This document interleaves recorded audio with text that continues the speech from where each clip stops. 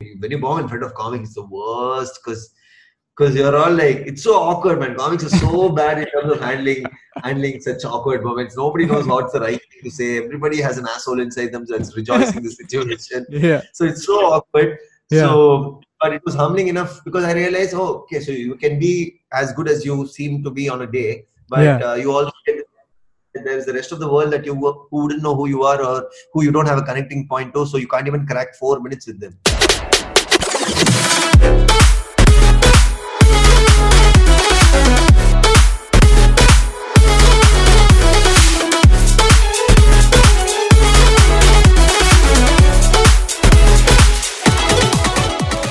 Hey guys, welcome back to Bits and Pieces podcast. My name is Noah Martins, and if this is your first episode, the purpose of this podcast is to try to figure out society's exceptions. Entrepreneurs, celebrities, business people, see what makes them tick and why they're different. And so I'd like to introduce today's really special guest. He is an internationally touring stand-up comedian and India's official debunker of South Indian stereotypes. You can find his special Madrasi Da on Amazon Prime. Arvind Desai, thank you so much for joining me. Thanks, Noah. Thank you for having me over. And I like the new title you gave me. I should remember to add this. Yeah, Yes, I like the new beard. I think like it's the most done thing, right, in this lockdown. Yeah. Just to show that you're also going through it. Man, now I feel so bad because earlier I never had the opportunity to grow. Now I felt so proud saying, hey, look, my beard has come out. And then I step out for a grocery shopping, you realize the whole world is doing it. You're like, okay, I'm not an exceptional person in the beard category. So before we get into it, the first question is, how did you even discover stand-up? Like, how did you discover that was a thing? I didn't. I was not entirely into it per se. My best friend Bargo, who's also a comic, his special just released on Amazon Prime like 2 days ago, right along with Kannan's show on Netflix. Right. It's called Kufu Bonda. So, anyway, so Bargo was working for a theatre company in Chennai 10 years ago called Evam, and they were into doing all kinds of fun theatrical IPs that was like catered to younger audiences because that's the only way they figured theatre could be sustainable as a full-time living. So one of the things that they ended up therefore stumbling across and wanting to experiment in Chennai was the idea of stand-up comedy, which Bhargav was the one who pretty much floated that idea and executed it because he was an employee of the company Evam.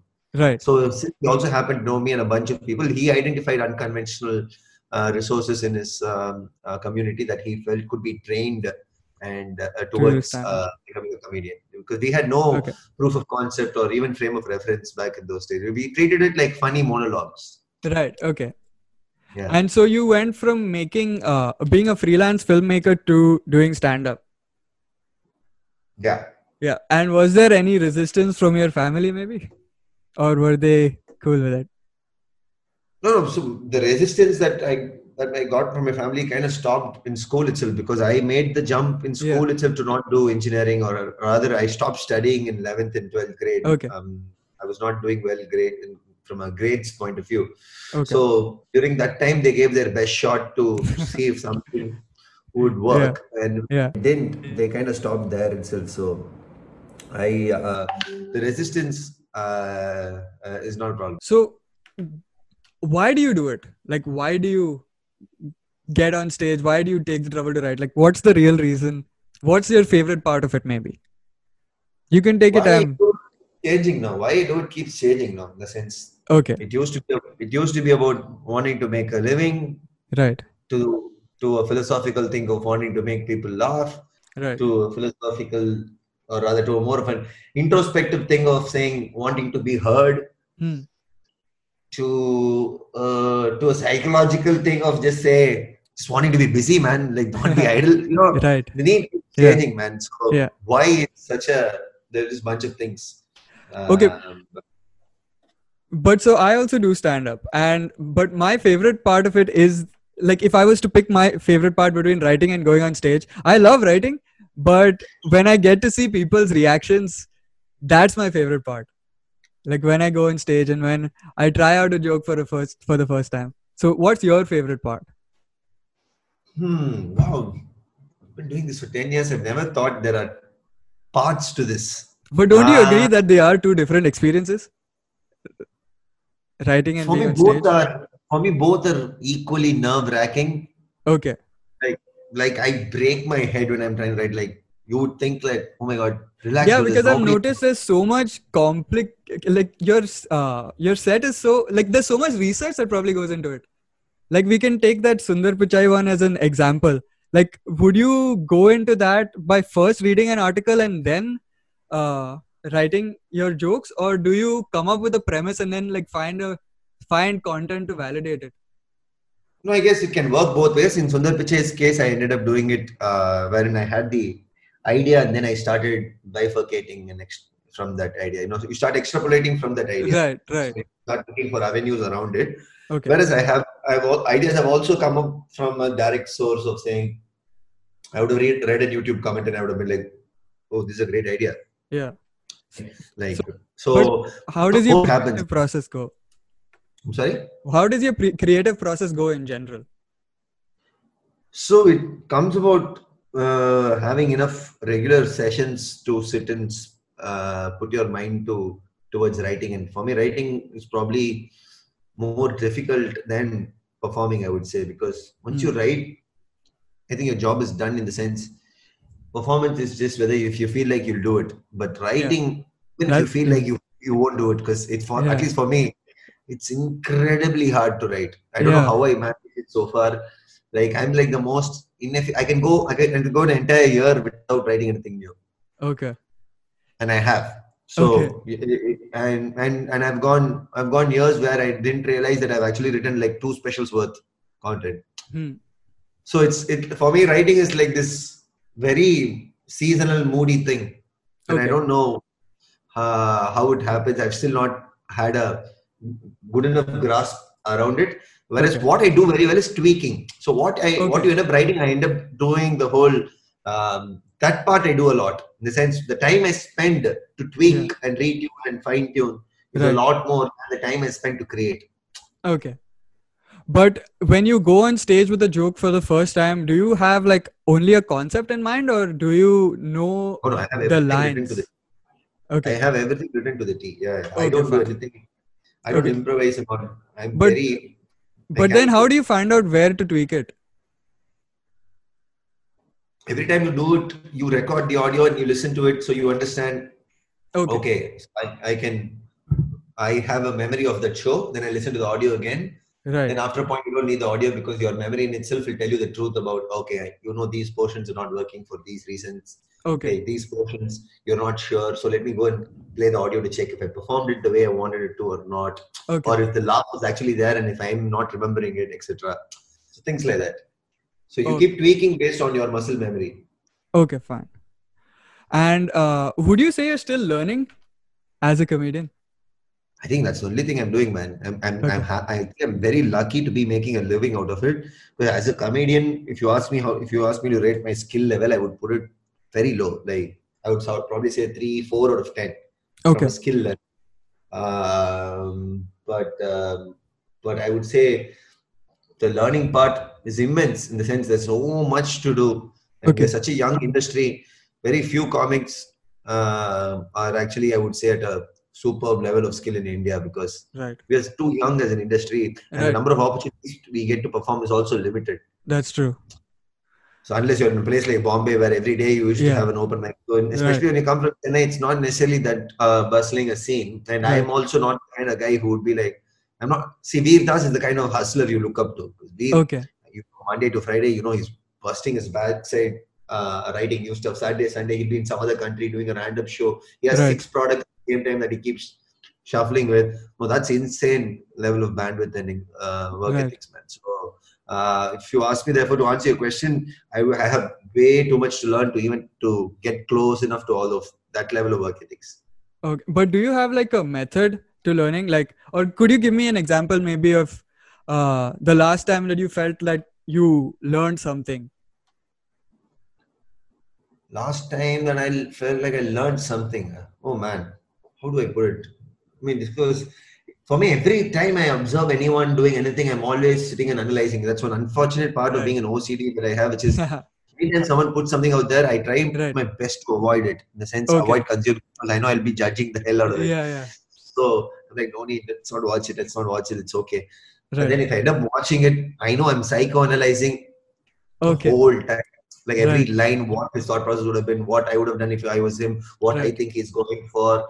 Yeah. I do all this unnecessary because that's just my mental makeup. And I keep my judgments to myself in a sense. Okay. I don't, I mean, as much as I understand this is a lot of indulgence and obsession, it's an obsession that I keep to myself. It's not like I take that and I form opinions out of it. It's just for me to keep, how do I put it, to hone my own instincts about it, So every time, like I was watching Baggy's, that is Barwood's Kung Fu Bonda on Amazon Prime again.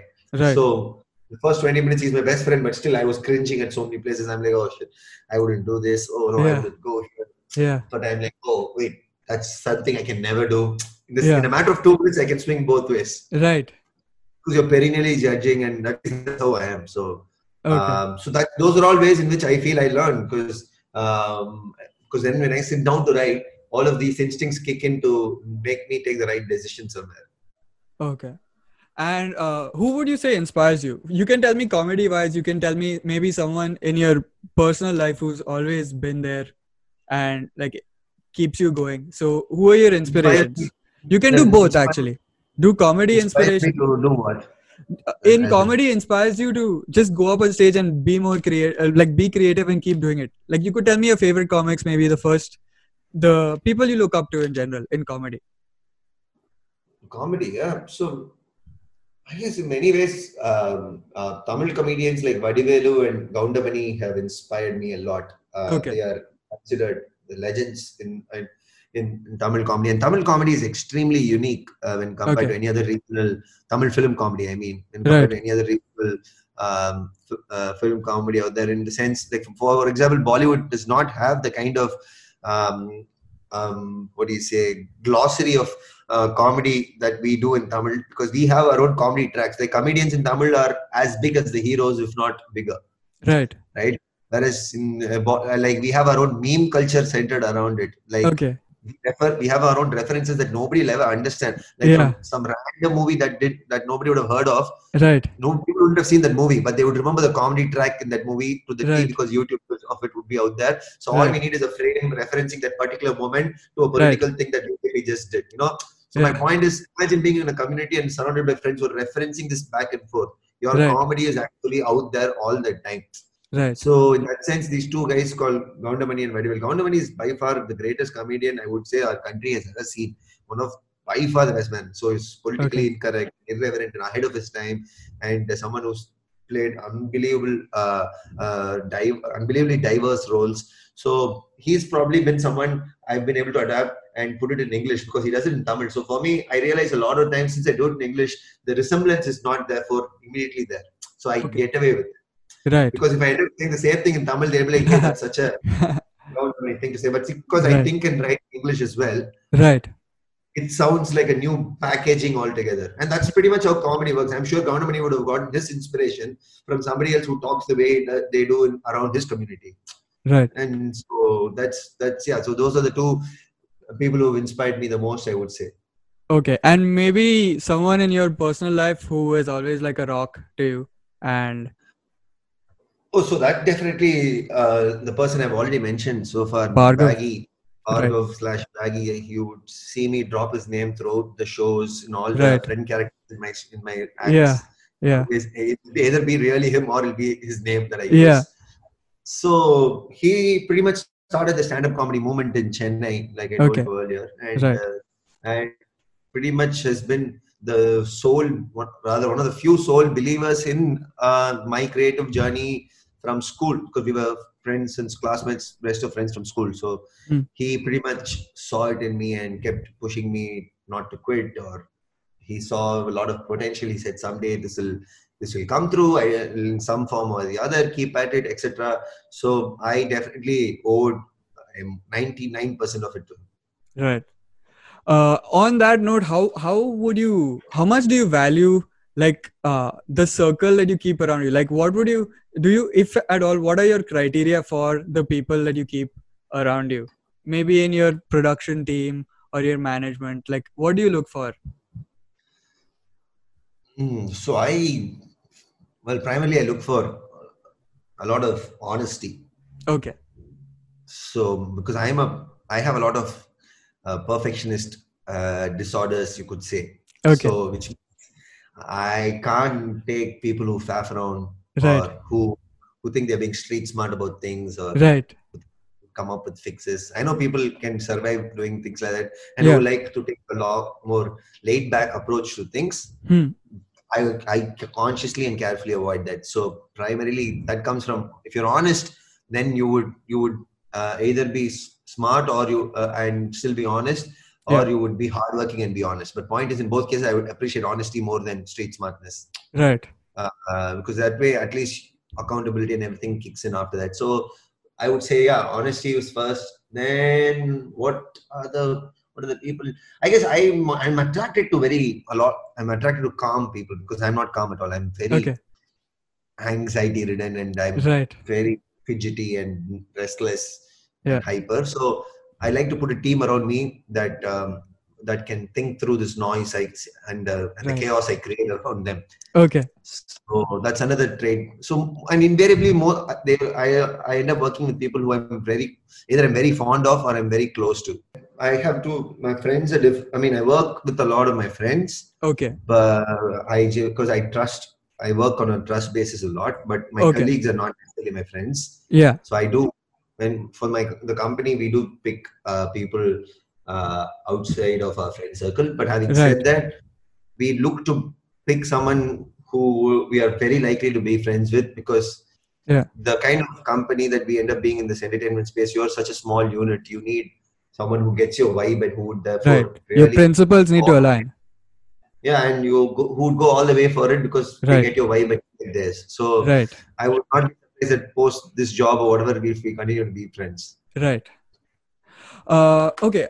As a comedian, you've probably bombed like all comedians do. So if you could tell me maybe your favorite bombing story, like maybe the worst bomb ever, or just a strange bomb. I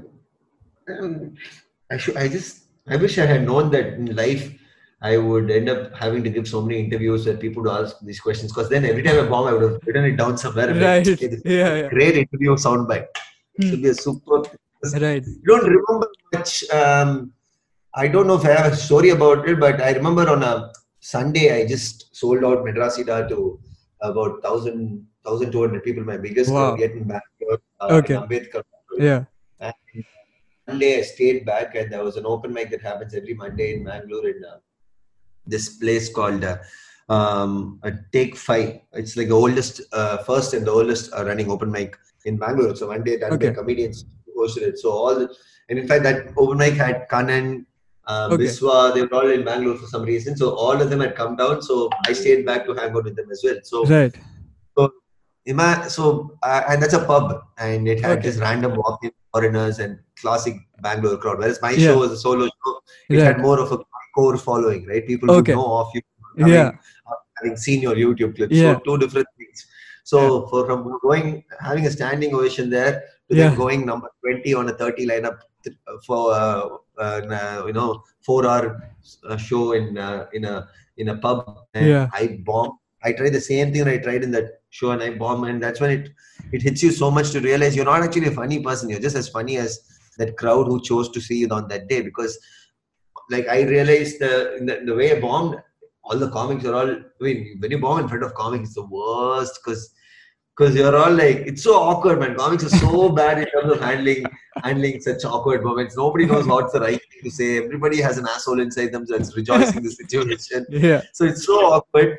So, but it was humbling enough because I realized, so you can be as good as you seem to be on a day, but you also there's the rest of the world that who wouldn't know who you are or who you don't have a connecting point to, so you can't even crack 4 minutes with them because those were 30 strangers who just chose to walk up to a pub who didn't know what Chennai was, or who didn't connect with any of my jokes that I chose to perform on that day. Right. So that just tells you that you need to have such a wide range of, glossary of Material. jokes. Right. Yeah, so that means you can immediately judge, who are the 30 sitting in this venue? What do Right. they look like? What is most likely to go for them? They look white. Oh, they look Bangalore. They look rich. They look Right. like an English medium school kind of person. They have no idea about South India. I should just do men, women jokes, or Okay. I should just, America, Trump joke, stuff like that. Right. You should have. Therefore, you should have material that allows you this much diversity. I don't. Right. I actually don't write like that. I actually write in a very autobiographical manner. Right. So in the sense, therefore, those who follow me will get me. But it's the challenge is actually to be able to make those who don't know you also to like you and get you. That's the difficult part, man. Right. But wherever you travel in the world, it's all of your audience. All of my audience, in a sense, they have, how do I put it? Some idea who you are. DNA. Like, it's not necessarily that all of them are fans who have come with the disposition of wanting to lose their head when they see me. Right. But they've come with the idea of that, hey, I see some connect in whatever he's saying. I'm not a direct fit. Like, I'm not from Chennai, or I'm not even South Indian, but I'm well versed, rounded enough with my Indian experiences that I know how South Indians sound. I know they look like this. I know they're very frantic about how they go. I know their English is different from ours, etc., etc. So if you come with this enough of an interest and a disposition, most of the audiences across the world that I do end up I'm saying outside of the South pockets. Of course, in South, people are coming just for you because they know you. South of India, I mean. Yeah. And anywhere else, I would say it's actually an even 50-50 mix. So they come with the inclination of saying, hey, I'm up for some South stuff. Let me see what they have.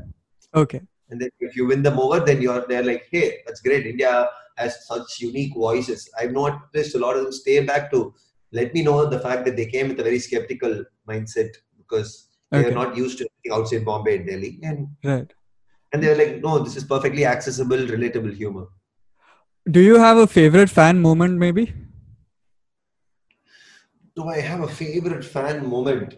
Yeah, well, one time after my show, there was this person who got up to my stage, waited for a long line, and then when her turn came up, she came with 2 trolley bags, man. That's when she told me she actually came right from the airport and missed the first half an hour because the flight was late.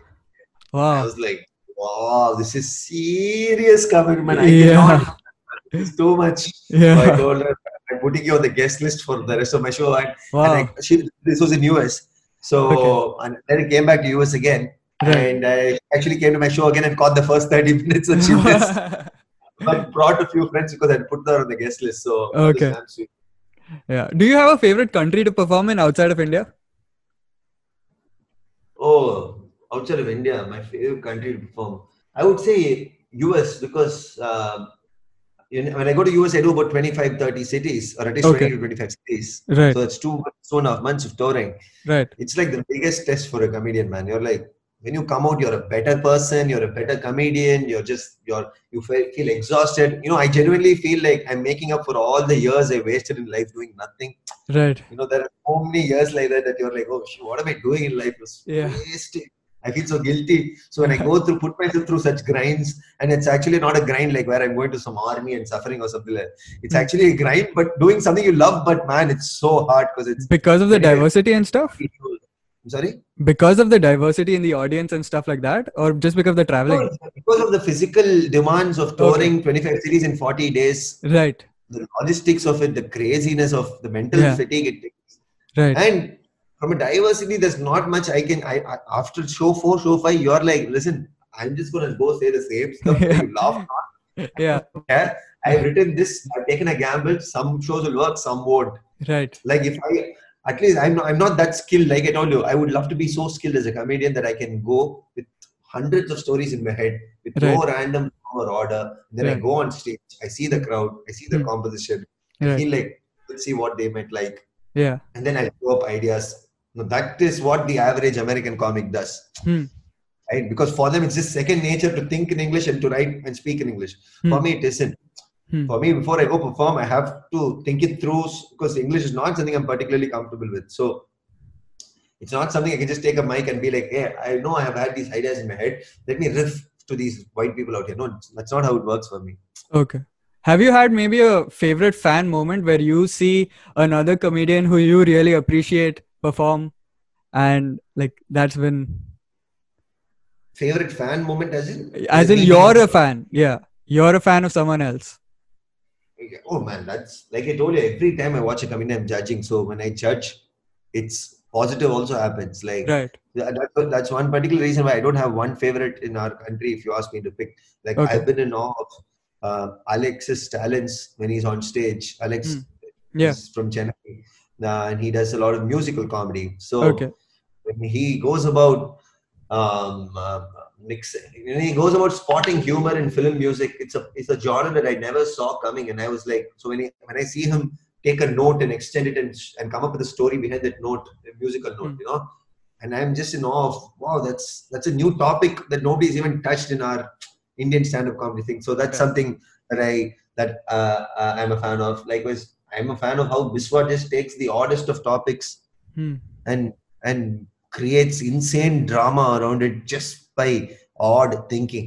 Yeah. I don't even understand Hindi much, but Biswa is so smart with this writing that you don't need to know Hindi to understand how he's taken something so simple right in front of you. Like, you'd have been like remote.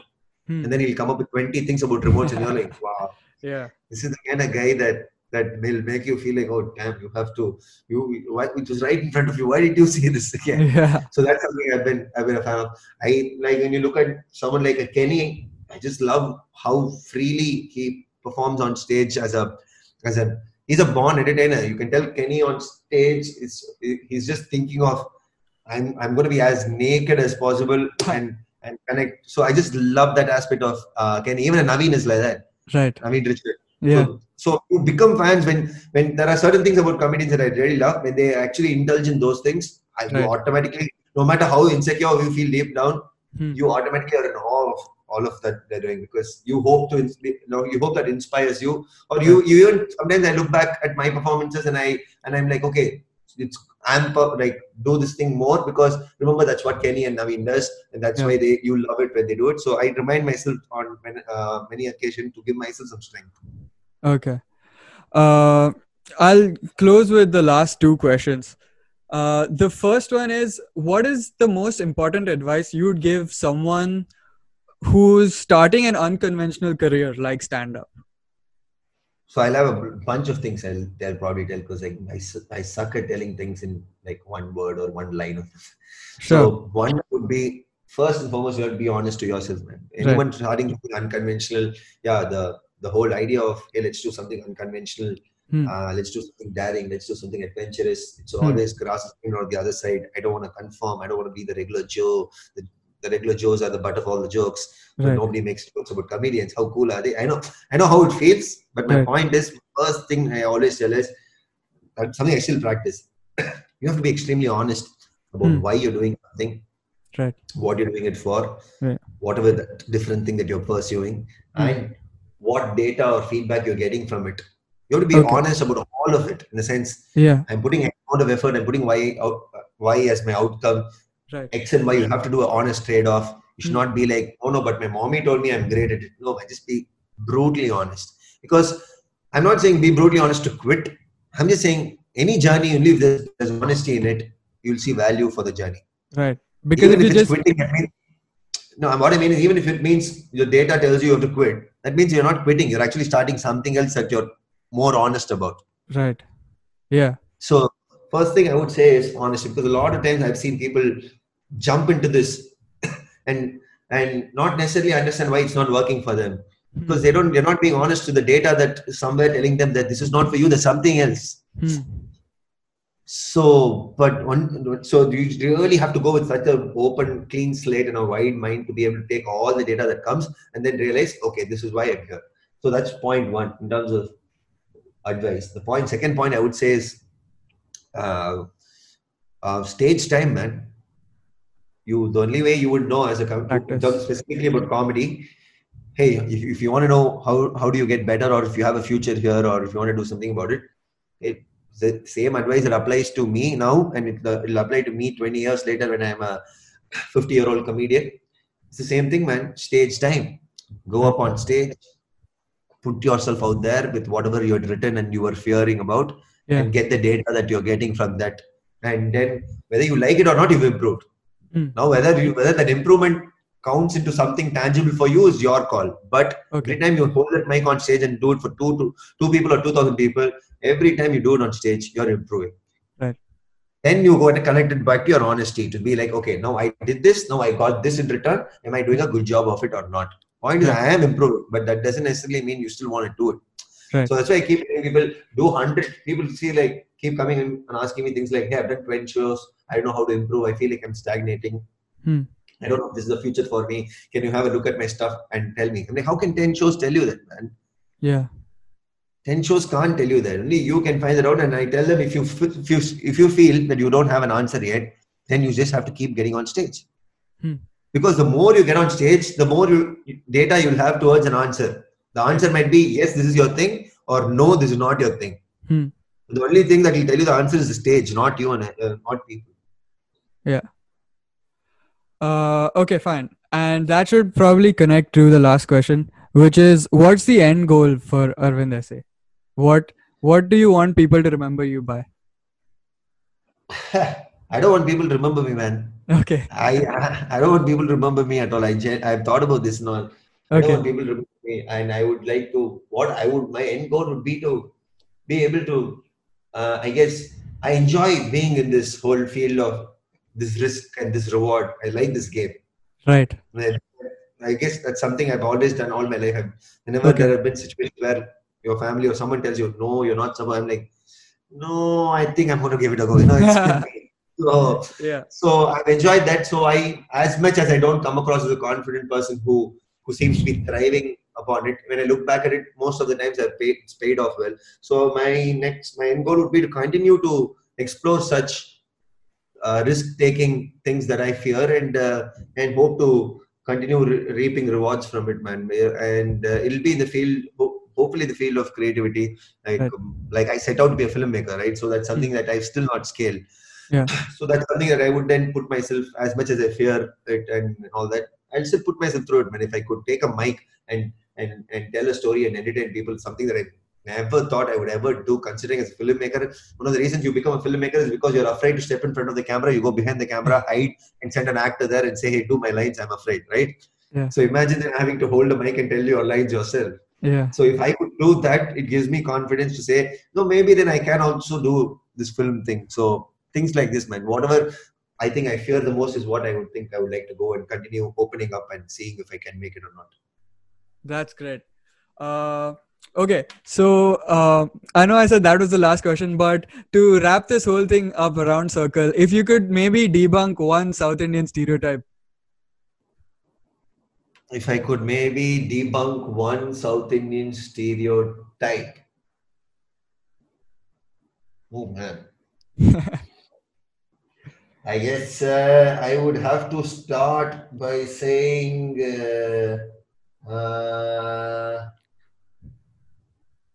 South Indians all get along really well. Okay. Oh, we don't do it. They're equally racist to each other. Okay. Yeah. Just that when enemies lungi dance, we decide to get together. That's all. Okay. Thank you so much for doing this. This has been really fun. No worries, man. Thanks so much for having me. Wish you all the best with this podcast series that you're going for.